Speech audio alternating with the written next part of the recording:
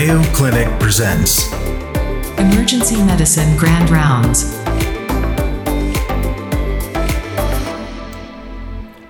Hi everybody, this is Venk Bellamkonda, and I'm really excited to introduce this new segment where we're going to bring high-quality educational offerings from our other didactic venues, such as Grand Rounds, to you all to be able to listen to.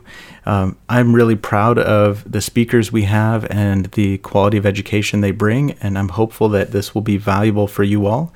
Of course, forgive the fact that occasionally there will be audience participation events or visuals that won't translate really well to the audio space, and these are not being recorded for the purpose of the podcast, but I think they are incredibly meaningful and valuable overall and densely packed with things that you can take to your clinical practice or other aspects of your practice.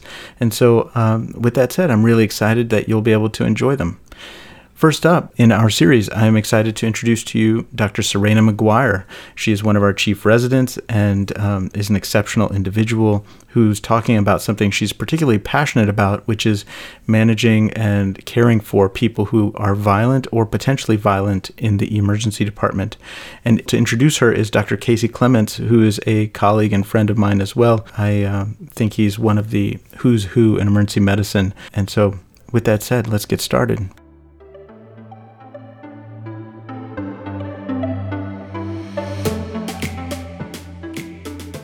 It is my absolute distinct pleasure and honor today to be able to introduce our Grand Round speaker, Dr. Sarayna McGuire. I think most of us know her. Dr. McGuire is a chief resident in emergency medicine and an instructor in the Department of Emergency Medicine here at Mayo Clinic. She has several degrees. She has a degree in criminal justice. She actually also has a bachelor's degree in environmental studies, a post-baccalaureate degree, and actually worked as a pharmacy technician before going back to medical school at Penn State University. She started her career out of high school actually in the military and she had a very decorated military career serving in South Korea, Okinawa, and was also stationed in Tokyo. She ran security in places like Singapore, Thailand, the Philippines, Cambodia, and Diego Garcia. So you'll have to get out your globe to find those places. And did a tour of duty in Iraq. Her residency career is equally as decorated. She actually has national roles with the Emergency Medicine Residents Association, where she serves as the representative to the Emergency Medical Services Committee at ACEP, as well as the Tactical Medicine section of ACEP. And within EMRA is the chair nationally of the the Pre-Hospital and Disaster Medicine Committee this year. She will finish her residency, by my count, of the ones I know about, with at least 10 first author papers. And to put that into context, an average PhD student during their doctorate during their doctorate education will do between 2 and 4 first author publications. And these are not small publications. She has worked across service lines. She has studied EMS services, police officers. She has studied multiple centers across the Midwest and has been extremely successful at that. In addition to that, she has numerous abstracts as well as presentations. Many things differentiate Dr. McGuire from the rest of us mortals, but chief among them is really a blend that she has of an incredible hard work ethic, which she's demonstrated at every stage of her life, as well as ambition, which we all too often lack in our specialty, especially in emergency medicine, where she sees what she can do and feels like she can actually make the world better by doing it. And that has and will continue to make her very successful. Today, she's going to talk about workplace violence, which is a subject we've heard about before. And in many ways, this is part 2 of previous Grand Rounds that I have given. I focused mostly on the general issues and the Mayo's broader approach to those. And Dr. McGuire is going to discuss her own work, as well as the work specifically within emergency medicine applicable to the emergency departments for each of us, and will probably be more interesting and helpful than before. And with that, it is my pleasure to turn it over to Dr. Sarayna McGuire. Thank you so much, Dr. Clements. I really appreciate that introduction. The theme of my talk today is centered on the agitated, violent patient. In our department, we often assign these patients a violet flag in EPIC to caution the healthcare team regarding their propensity for violence. I hope that after this talk, you'll view these patients in a resuscitation mindset and consider a team-based approach in dealing with these difficult encounters. I have no financial disclosures. On a more personal level, I should point out, as Dr. Clemens mentioned, I'm a former military police officer, and this experience has greatly contributed to my view on this topic. And like many of you, I'm also a victim of workplace violence. This photo was taken over a year ago when I was around 20 weeks pregnant. Not long after, I was kicked in the abdomen by an agitated, intoxicated patient. I share this to highlight that despite all my interest and research on this topic and prior job in law enforcement, I myself am not immune to violence. As I hope to emphasize later on in this talk, it is how we handle these incidents that will make all the difference. We have a lot to cover today. We'll define the problem of workplace violence and recognize the impact it has nationally and how national data compares to our own numbers within the Mayo Health System and the emergency department at St. Mary's. We'll start big and then narrow down and focus. I'll warn you, there'll be quite a bit of data initially, but I think it's important to really understand the extent of this issue and how it impacts the entire multidisciplinary team. We'll discuss the importance of reporting incidents and barriers to doing so. Then we will change gears, and I'll do my best to impart on you the need to change existing mentality associated with these patient encounters and the need for a team-based approach to workplace violence. And I'll walk you through how I personally approach these encounters. And finally, I'll outline established resources in place within our department at the Mayo Clinic. There'll be some opportunities for interaction today, so please make your way to this Poll Everywhere site. You can hold your phone's camera up to the QR code on the screen to be taken to the website, or type in the web address, pollev.com/Sarayna, common spelling, MCGUI 776. Take a moment to think back on a difficult patient encounter you've had in training or in clinical practice, where you may have felt threatened or abused, maybe even physically assaulted.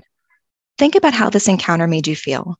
Did the incident leave a lasting emotional or physical impact? Did you feel prepared to handle the situation? Or did you feel helpless and frustrated that all the education, training, and testing that we go through on our path to becoming an EM physician did not adequately prepare us for the real world of healthcare? Because the real world of healthcare involves violence. Healthcare workers experience the highest rates of injuries caused by workplace violence in the US and are 5 times more likely to suffer an injury at work. Violence continues to make the news, and hospital-based shootings nearly doubled between 2000 and 2011. In one survey study of 65 emergency departments across the United States, 1 in 5 ED directors reported guns or knives being brought into the ED on a daily or weekly basis. And as some of you may recall from recent years, we too have experienced weapons brought into our own ED as well. But workplace violence encompasses so much more than the shootings and stabbings that make the news. Consider all the agitated or violent patient encounters you've found yourself in.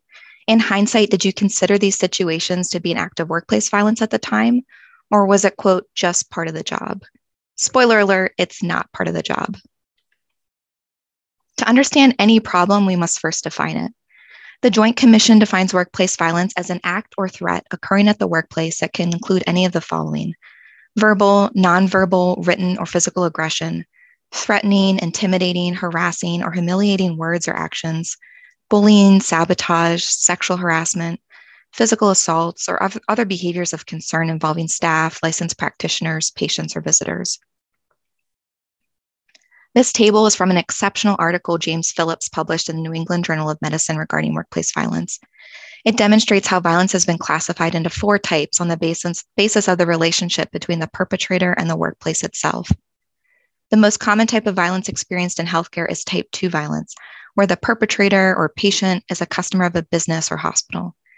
Type 2 violence accounts for over 90% of all assaults against employees. However, other types described here do still occur. Before I dive into some data, let's take a moment for a poll. Respondents from which of the following discipline denied experiencing workplace violence within the Mayo Clinic Midwest Health System? For clarity, I'm referring to all 20 emergency departments encompassing Mayo Health System sites across Wisconsin and Minnesota, including the ED here in Rochester. Your options are A, unit secretaries or CTAs, B, housekeeping, C, management, D, respiratory therapy, or E, none of the above, all experience violence. And if you missed the first slide with the link, just a reminder that the link to the survey is at the top at pollev.com/Sarayna MCGUI 776.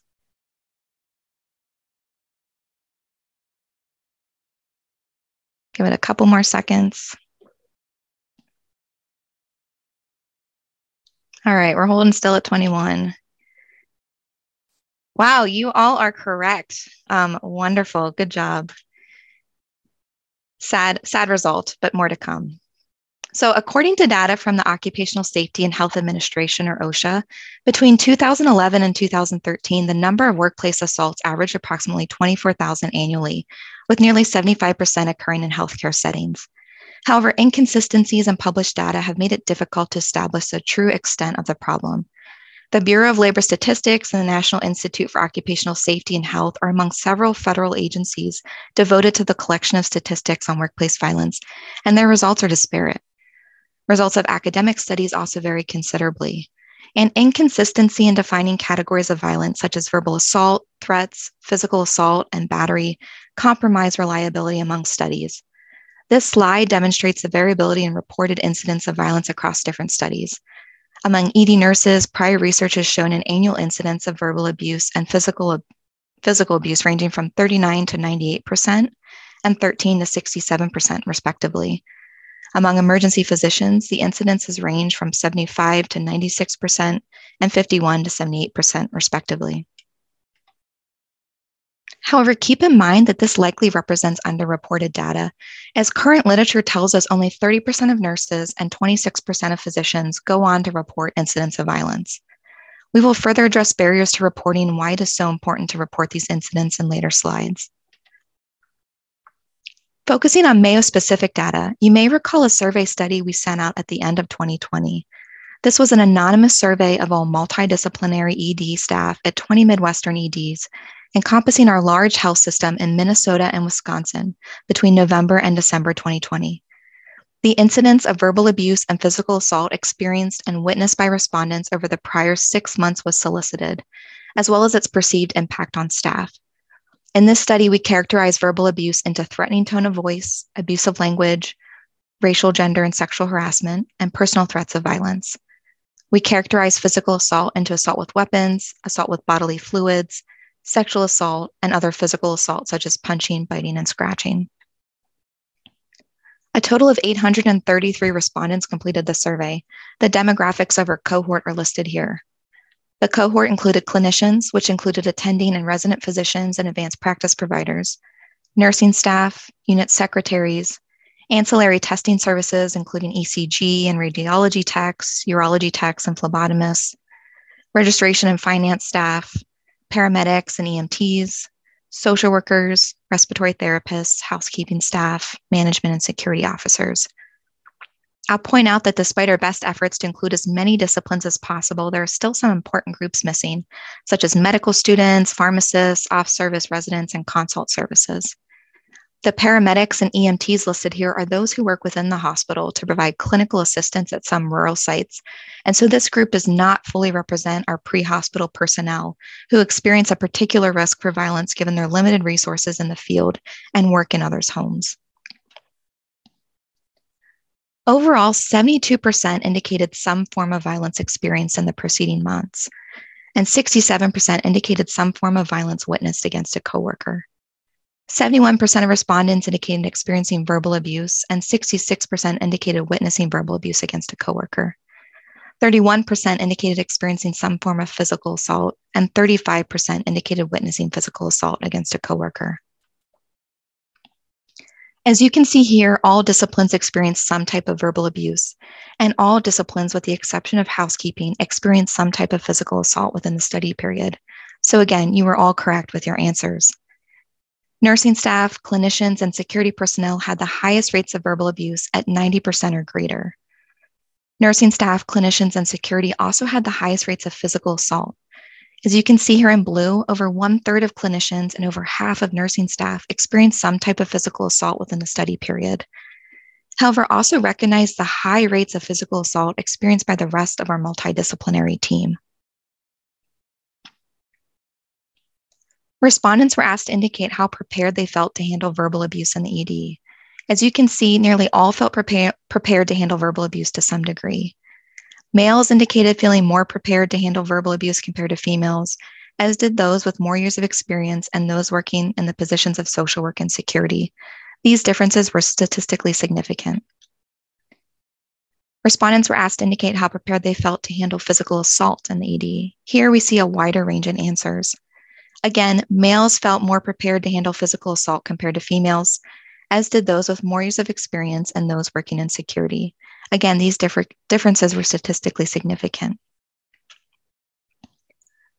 So among our large Mayo Midwest Health System cohort, 22% of respondents indicated that being the victim of workplace violence has affected their ability to perform their job, and nearly half indicated that being a victim has changed the way they interact with their perceived patients. 21% indicated experiencing symptoms of post-traumatic stress as a result of an incident, such as flashbacks, severe anxiety, emotional numbing, diminished interest in everyday activities, or detachment from others. 18% have considered leaving their position due to an incident. I can tell you that this impact is universal and is not unique to Mayo Clinic. So in summary, within our Mayo Midwest Health System, which includes the ED in Rochester, the entire team experiences workplace violence to some degree. Females indicated feeling less prepared than their male colleagues to handle violent encounters, as did newer hires compared to those with more years of experience. And workplace violence has significant impact on the entire multidisciplinary team, with nearly 1 in 5 staff indicating that they have considered leaving their position due to an incident. Please keep all of this in mind in your future agitated, violent patient encounters.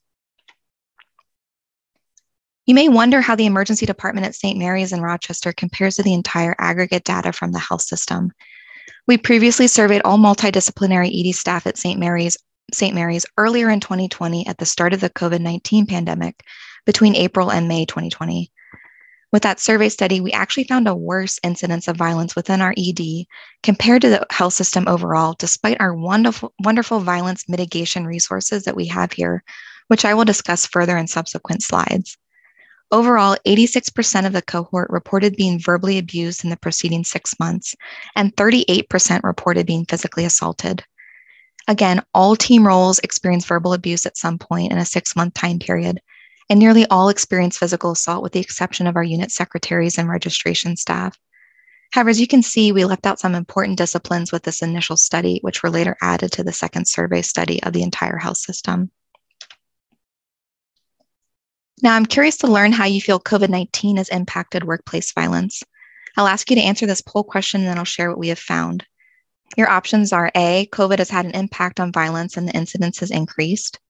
B, COVID has had an impact and the incidence has decreased. Or C, COVID has not had an impact on violence and the incidence has stayed the same.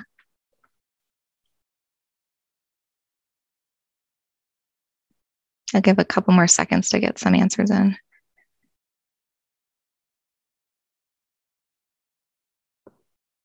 All right.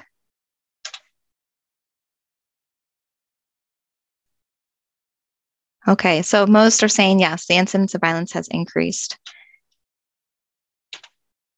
And you are correct. As you have subjectively perceived, we have objectively showed that the pandemic has not helped. Despite healthcare workers initially being hailed as heroes, we found that incidence of violence at our ED in Rochester increased, and we found a positive association between these violent incidents and the local COVID-19 case rate.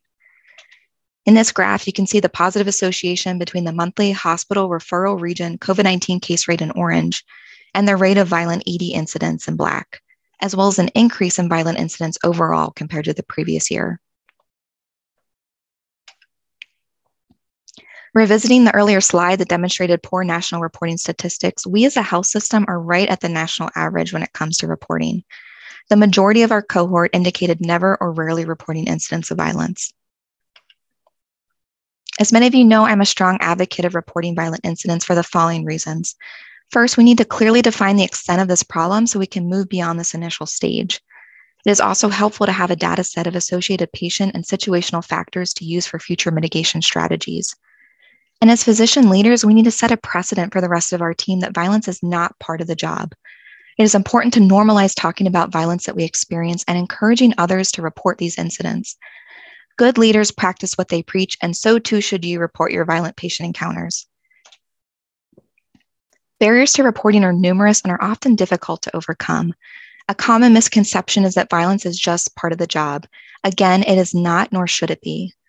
Other commonly perceived barriers include lack of support from supervisors or administration, no reporting mechanism in place, complexity or unclear process to report, fear of retribution from healthcare administrators or patients, and uncertainty regarding what constitutes violence. Perpetrators can be under the influence of substances, delirious, or have a history of dementia. These patient factors make culpability less clear to victims as well as to law enforcement. Going back to our health system cohort, respondents were asked to indicate why they felt abuse in the ED was not typically reported, with very similar responses, including no physical injury sustained, abuse comes with the job, too busy during shift, it's an inconvenience, the report won't be taken seriously, not wanting the perpetrator to have their full name, fear of retaliation, and that it may affect customer service scores. When asked about familiarity with the process of reporting incidents of violence, we received a wide variety of answers from respondents as seen here. When asked how they would report or have reported incidents, only 37% of respondents indicated the institution's preferred method of through the Employee Incident Report or EIR. Additional answers included hospital security, to their supervisor, the ED charge nurse, through the Medical Information Data Analysis System or MIDAS event reporting, which is a tool used for patient safety incident reporting, and to law enforcement. Okay, that was a lot of data. Now that you understand what we're up against, let's change directions and talk about how to tackle these difficult patient encounters. A wise mentor once told me to run at what scares you in EM. You are likely scared of these encounters, and rightfully so, but with practice, your efforts may make a world of difference to your team. So again, take a moment to imagine. It's a busy night in the ED and you get a page that you're up for an incoming R team activation. It's a medical extremis, and so you ready your team for what's to come. You highlight patient priorities in the initial plan, and you adapt your approach based on the pre-hospital report and initial evaluation of the patient upon arrival. If you suspect septic shock, you pressure bag IV fluids and coordinate phlebotomy to come into the room and draw labs, including blood cultures, before you start broad spectrum antibiotics. And you have pressors readily available if blood pressure is not responding to fluids. But one thing is for certain, the entire team works together in the pursuit of stabilizing your unstable patient. We practice in a team-based environment where all members of the team have a critical role to play in patient care. Envision the role of team leader similar to that of an orchestra conductor, responsible for coordinating delicate movements of essential personnel in a chaotic environment. The team leader sees the big picture and prioritizes bedside tasks with nursing staff, lab, ECG, and radiology. And being the good team leader that you are, you would not leave your team alone with an unstable patient. If you did have to step out of the room with these vital signs on the monitor, you would certainly first ensure that oxygen is being placed, sepsis fluids and antibiotics have been administered, and norepinephrine was running. So then why is it that as physicians, we often leave our team to manage agitated, violent patients on their own? I see it all the time. An intoxicated patient is brought in by law enforcement or EMS and arrives quite agitated. The patient's nurse is left with the patient alone in the room to start taking the chief complaint and vitals. Or security is already starting to put hands on the patient to hold them down and protect nursing staff before a provider has even arrived to assess the patient. I also frequently see a nervous off-service intern, perhaps an ophthalmologist in a preliminary medicine year working their first ED shift ever, stuck with managing this type of patient. Now, nothing against an ophthalmologist, they just shouldn't be in charge of managing a critically ill patient on their own, especially one that can inflict such significant damage on our ED team. I propose we reframe these encounters. Think of these patients as you would a resuscitation. I frame these difficult encounters in my mind as a level of violet resuscitation. As a reminder, violet is the color associated with violent patients at our institution. When you see an agitated or combative patient arrive via EMS or law enforcement, stop what you're doing in the pod and see the patient immediately. Take ownership of these patients as a consultant or senior resident. Do not let inexperienced junior trainees be responsible for solely managing these patients. These are high-stakes encounters. In emergency medicine, we think in terms of sick versus not sick with patients. Considering all that has been covered in previous slides, how these patients can cause significant mental and physical harm to our team members. And by the way, we haven't even covered how these patients can cause self-harm as well. We need to consider these patients to fall into the sick group. Similar to a medical or trauma resuscitation, stand at the foot of the bed and coordinate the acute phase of stabilization. Quickly rule out or evaluate the potential for contributing medical emergencies such as hypoglycemia or an intracranial hemorrhage. In the coming slides, we will walk through how to practice the art of the level violet resuscitation. But first, a reminder that our department utilizes a staff duress notification that has designated team member roles and responsibilities that goes in hand with what I am proposing. Our department staff duress process involves all of these team members listed here with predetermined roles and responsibilities.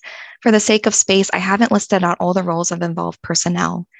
This may look similar to our staffing model for resuscitations. That's because these encounters should be treated like a resuscitation. Take note that consultants are directed to respond immediately to these duress activations as you would any resus. Despite the responsibilities and expectations listed here, I've not yet witnessed the same responsive personnel to these duress activations as I do to other medical or trauma resuscitations. Moving into the art of the level violet resuscitation. First, recognize the highest risk lies in your patients with altered mental status, often from dementia, delirium, or substance abuse. Long wait times, crowding, receiving bad news, and gang activity are other risk factors. Additionally, patients in police custody have been involved in nearly 1/3 of ED shootings. There are telltale signs that an individual is starting to become aggressive. Think of the mnemonic STAMP. S stands for staring or prolonged glaring at staff. T is for tone, that is sharp, sarcastic, loud, or argumentative. A is for anxiety, demonstrated by flushed face, heavy breathing, rapid speech, or reaction to pain. M is for muttering, such as talking under their breath, criticizing staff to self or others, or mimicking staff. And P is for pacing, walking around in a confined space, walking into areas that are off limits. Use this mnemonic to remember what to look out for in a patient. If you find yourself alone with a patient who's revving up, think to yourself, how would a police officer be positioned right now? The answer is usually with arms held in front and legs slightly apart. This is called the interview stance, and it allows you to have space and time to react. Know the quickest way to egress from a situation and never turn your back on an agitated patient. Additionally, keep curtains open so staff can see if you need help, and be wary of agitated patients reaching into pockets or personal belongings that haven't been searched. These represent areas where weapons can be concealed. Along those lines, don't hesitate to call for backup. The biggest mistake you can make with these patients is trying to manage them solo. Call for resources early, such as your consultant or senior resident, additional nurses, hospital security, and our hospital resource officer if needed. Use the staff duress button on the back of your ID badge if you feel there's an immediate need for an intervention with an acutely agitated patient. As a reminder, you need to press and hold this button for 3 seconds, after which a message will appear on the ED SAS and viewer boards noting staff duress in your location. If you're cornered in the room and separated from your badge, try to reach for the staff assist button on the wall underneath the patient monitor. Try to first prevent or de-escalate situations by understanding why they have arisen. Have a go-to toolbox of low-hanging fruits. Dim the lights, acknowledge concerns, offer food or a hot blanket. A turkey Sammy can actually cure a lot. Practice the art of de-escalating tense situations with words. In the Air Force, we call this verbal judo. I'm not saying it works every time, but when it does, you'll feel like a pro. Next, recognize if the patient has capacity to refuse medical care or not. This is essential. If the patient is being verbally abusive to staff and we have done our due diligence in ruling out an emergency, that patient is free to leave. But be sure before they go to explain to them that verbal abuse of our staff is not tolerated. For example, I once had a patient with a kidney stone who was being extremely rude to nursing staff, yelling at them from the room for more analgesia before it was due, and being verbally abusive to them once they were in the room. I entered the room and explained to him that behavior such as that would not be tolerated, and that while I would work towards better controlling his pain, he needed to be more respectful in his interactions with the team, or he would be asked to leave. His demeanor changed and he was apologetic and more pleasant to nursing staff for the remainder of his ED stay. Sometimes patients don't recognize the effect of their behaviors, and it is appropriate to point it out and ask them to please stop. Recognize these behaviors and don't let them continue for the sake of the team. But if low-hanging fruits don't work and the patient is still undifferentiated and we haven't ruled out an emergency, don't hesitate to move quickly to physical restraint to protect the patient and staff. I give a warning to the patient. I need you to stop doing that right now for your safety and the safety of my staff. If you don't show me that you can safely calm down, then we will move towards putting you in restraints. I provide this warning clearly and firmly, and it helps both the patient and the team know the next steps. If we are forced to move towards restraints, I let the patient know that when they're willing to show that they're no longer a threat to themselves or others, we would be more than willing to remove them. Do not allow patients to get away with bad behavior. Be firm in your decision to protect the team. For example, I had an intoxicated patient being cooperative with nursing staff, but randomly kicking at a security guard who was standing nearby. Security personnel are valued members of our healthcare team. Please do not allow them to be physically assaulted. The patient was warned if he kicked the guard one more time, he would be restrained, and he was promptly put into restraints upon the subsequent kick. Same with spitting and biting. Do not ever tolerate this. I will grab a face mask myself as I'm calling for a spit hood to be brought in while the rest of the team is holding the patient down. And I'll add, don't forget to place an order for restraints afterwards for nursing staff and to document a face-to-face on Epic when restraints are placed. And always remember to de-escalate them as soon as the situation allows. Moving into pharmacotherapy, what are the first-line agents recommended in our ED at Rochester for undifferentiated psychomotor agitation? Your answer choices are A, ketamine and haloperidol, B, ketamine and midazolam, C, diphenhydramine, haloperidol, and lorazepam, also known as the B52, or D, midazolam and droperidol. Give a couple more seconds. Midazolam and droperidol, 73%, with some other answer choices selected. You guys are doing great. So familiarize yourself with our department's undifferentiated psychomotor agitation care pathway. This can be found on the clinical practice tab on our department's internet page under guidelines and protocols. And to clarify, this is not chemical restraint. Chemical restraint is defined as being used as a punishment or out of convenience for the healthcare team. Rather than chemical restraint, we treat symptoms of anxiety or agitation to help people from harming themselves or others. As you appropriately guessed, midazolam and droperidol are our two preferred agents for initial short-term management of agitated and violent patients who are undifferentiated and require sedation in order to complete an assessment. This is not definitive management, which should be guided by the underlying cause of the agitation. The first page of the agitation pathway guideline has an important box to consider for specific situations. Remember to reduce medication doses in half for elderly patients. You can always give more, but you can't take away from what's been given. Oral medication is always a consideration, but if there's any concern the patient might become more agitated in a short time period, keep in mind that these will have prolonged time to take effect. And higher or more frequent doses of benzodiazepines may be needed in some cases, particularly in chronic ethanol abuse. The second page of the agitation pathway is equally important. It serves as a reminder that there are many behavioral, psychiatric, toxic, and medical causes of agitation. Midazolam and droperidol are used for undifferentiated agitation to work fast and not last too long, but definitive treatment of the underlying cause is key to optimal care and patient safety. There is a violent patient kit located in all ED Pyxis machines with the exception of intake. It allows the two medications to be obtained individually and quickly. Nursing or pharmacy just has to enter their request for the violent patient kit. For the consultants in the audience, I'm curious to learn if you bill for critical care time for these agitated patients requiring pharmacotherapy. Please indicate on the poll everywhere survey if you do. Your choices are yes, always, yes, sometimes, or no. All right, so interesting. Only 22% of you say yes, always. About half say yes, sometimes, and 22% say no.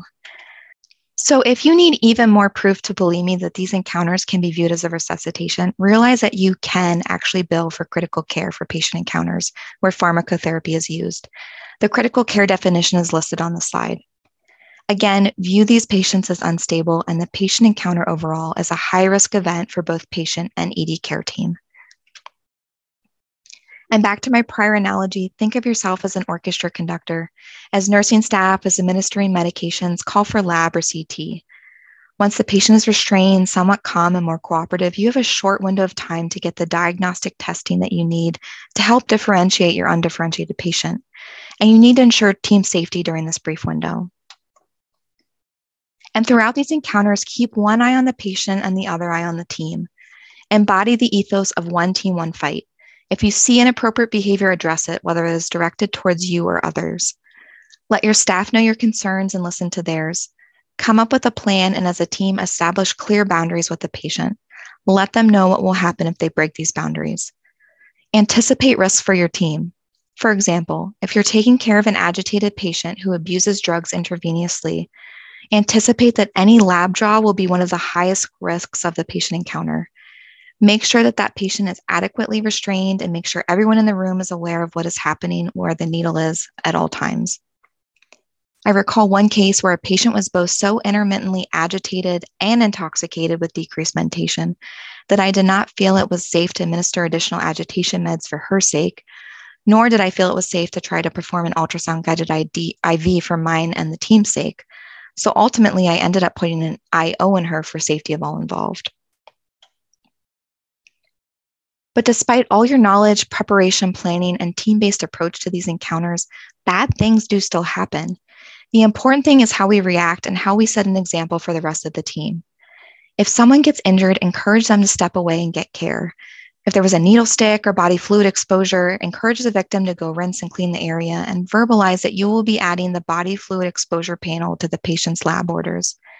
Explain the process of calling occupational health to the staff victim. I have struggled with finding this information online before, so feel free to take a photo of this slide, and I'll include the link in my references at the end. Just because we as physicians know what to do when we experience a needle stick does not mean that the other multidisciplinary staff do, especially if they are a new hire. So recognize the need to diversify your leadership in these encounters to others who may need your care and attention. If a patient has a known history of being violent, a violet flag should already be on their chart. But this isn't always the case. If you're involved in a violent patient encounter and a flag is not on the chart, you should ensure one gets added to help warn future care team members. A note should be sent to one of the ED clinical nurse specialists. My go-to is Janet Finley, or EM practice chair, Dr. Clements, as they can place a violent flag. Criteria for placing a flag would be if the patient demonstrates verbal threats, abusive language, physical aggression, or aggressive statements. The flag needs to reference a note within the medical record stating specific concerns, such as, please see Dr. McGuire's note on October 12th regarding the patient's aggressive behavior. And once you see that violet flag in the chart or encounter a newly agitated, violent patient, ensure the purple light is on outside that patient's room.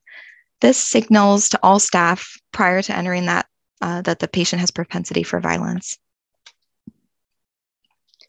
So does this work? I'd like to share an example of one of my most difficult but rewarding patient encounters that involves a patient with propensity for violence and an effective flag. The patient was a young gentleman with a pre-existing flag on his chart who had been transported to the floor with chronic recurrent multi-drug resistant osteomyelitis at the start of my West PM shift, who then became aggressive and hostile to inpatient nursing staff upon his arrival upstairs and was escorted from the building by security. He then immediately re-presented to the ED where he wound back up in West under my care. Prior to coming back, the floor nursing team had called down to our ED team and informed us that it was one of the most scariest and most traumatizing patient encounters they had experienced in all their years of nursing. I was upset at him, to say the least. He had been on good behavior in our ED before we sent him up, and there was no indication he would behave differently once he got there for the inpatient team. The floor nurses had informed us that an altercation between the patient and his girlfriend may have led to his behavior. He arrived to our ED again, this time alone and in calm behavior, and I found him sleeping on his bed with the room lights turned off. I flung open the doors and the curtains and turned on all the lights and demanded to know why he had done what he had done upstairs and then come back. How was I supposed to help him with that behavior? He was apologetic and remorseful and told me his girlfriend had set him off. I told him that I now had to have a team-based discussion to figure out what to do with him, and that in the meantime, if he was in any way abusive to any of our ED staff, he would be escorted off the premise again. I also told him his girlfriend was prohibited from visiting him. I then called the CIU, who had heard all about him from the floor but did not have any bed availability. The floor was understandably unwilling to take him back. He had a legitimate medical issue for admission, with the primary goal being an orthopedic ID consult. And so I held a team huddle with our ED charge nurse, his nurse, the North nurse, security, and the PCA to discuss whether they would even be comfortable with him staying in the OBS unit overnight for an ortho ID consult in the morning. We all discussed what expectations were important to outline for the plan to work, and then we went in as an entire team to outline these expectations for the patient. He agreed to them all and was placed in the ED observation unit. I included a large paragraph of our team-based plan and his agreement to this plan in my note for the night. He ended up being admitted by medicine for over a week for IV antibiotics with consults from ortho ID and orthopedics, and was even taken to the OR for another washout of his infected joint. All subsequent notes during his hospitalization mentioned his, quote, safety plan that was outlined in Dr. McGuire's note, and no further episodes of violence were documented. He did, however, end up eventually leaving AMA. Again, not all violent encounters end up this way, but this is one example of how a team-based approach with utilization of violet flags, documentation, and communication between multidisciplines can work.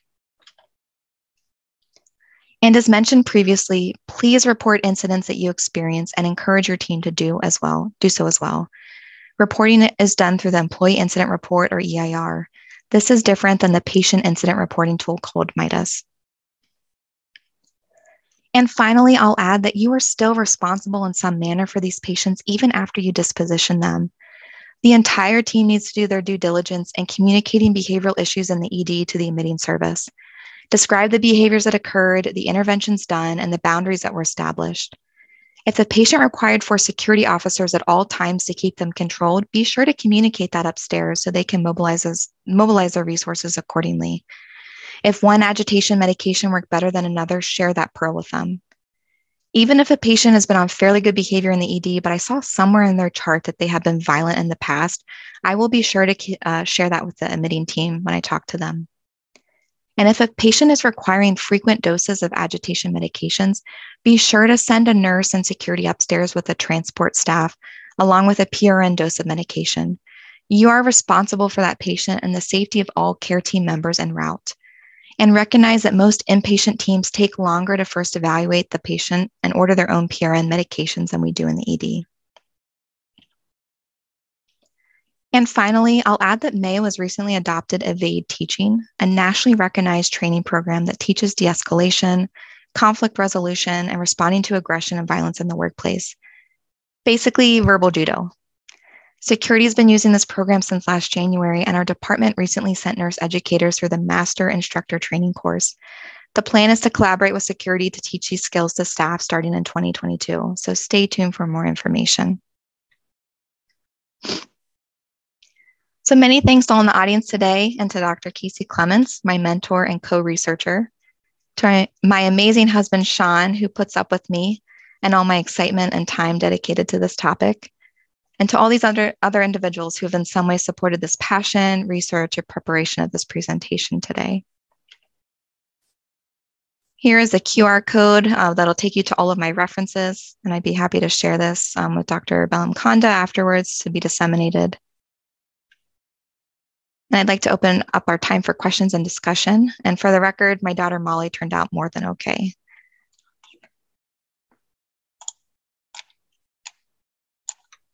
Thank you so much, Dr. McGuire. That was a fantastic overview. And I know I'll be looking for that violet light. I didn't really notice it at the door before. Folks, feel free to please unmute yourself and talk about how amazing this was for you and any questions you have. And also take time to fill out the feedback as well. We really appreciate that. I know the speakers do. They put in so much effort into these talks. We have some folks who raise their hands. Yeah. Dr. Helmick? Great job, Sarayna. Thank you very much.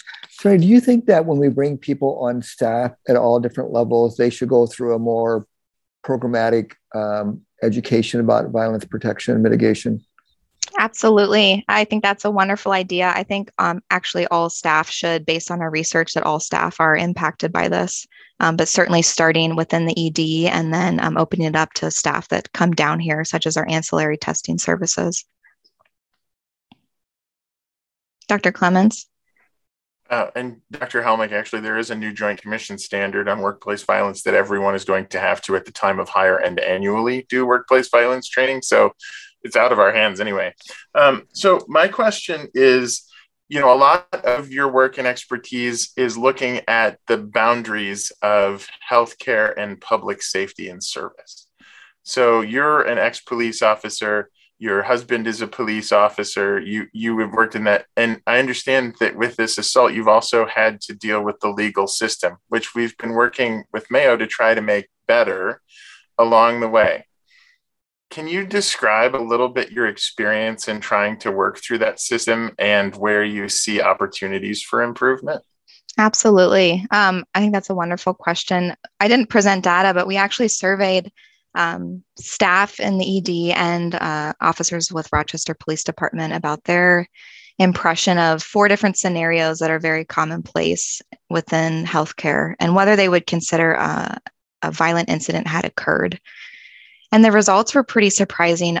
There is, among ED staff, multidisciplinary ED staff in healthcare, across the board confusion over what constitutes workplace violence. And there is also among law enforcement, and I would argue among prosecutors as well. And from what I've experienced, I don't think the general public realizes what we experience on a day-to-day basis. And I think that expands into the public health sector. I know I didn't when I became a physician. I didn't realize that I would be dealing with this as a medical student or as a pre-med student.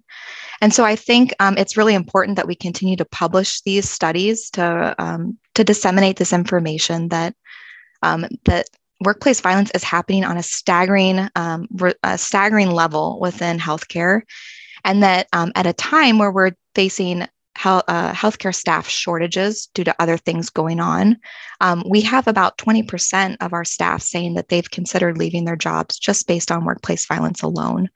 So we need to continue to have conversations with the public health sector so that they're aware of what's going on, and so that they we continue to expand laws and continue to make it easier for people to report outside of the hospital and to seek justice if they are looking for that. You do. Dr. Lim?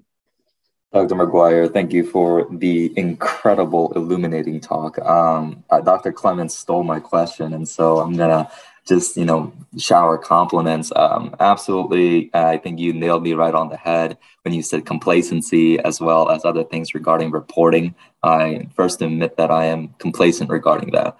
And then also, too, thank you for the shout out for displaying my old training hospital as an example in one of your pictures. I thought that was a nice touch. So sorry for your old hospital. What other questions do we have for Dr. McGuire? Hopefully. And Dr. McGuire, there's a lot of love in the chat, by the way. Oh, thank you. I'll have to look at it later. Thank you, Sarayna. That's a wonderful presentation. And in light of the topic, I just want to wish everybody a happy National Winnie the Pooh Day.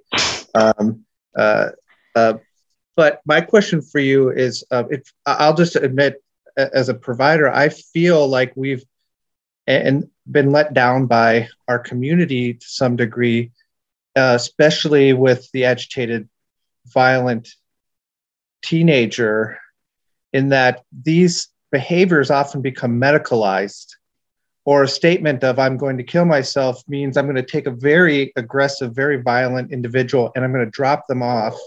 And I say drop them off because I understand there's limitations. I mean no disrespect in the emergency department, but it feels very, very challenging for us to actually take these individuals who, some of them obviously have medical reasons, but many of them just have very poor behavior, and send them to the place where I think they should be, which is, locked up.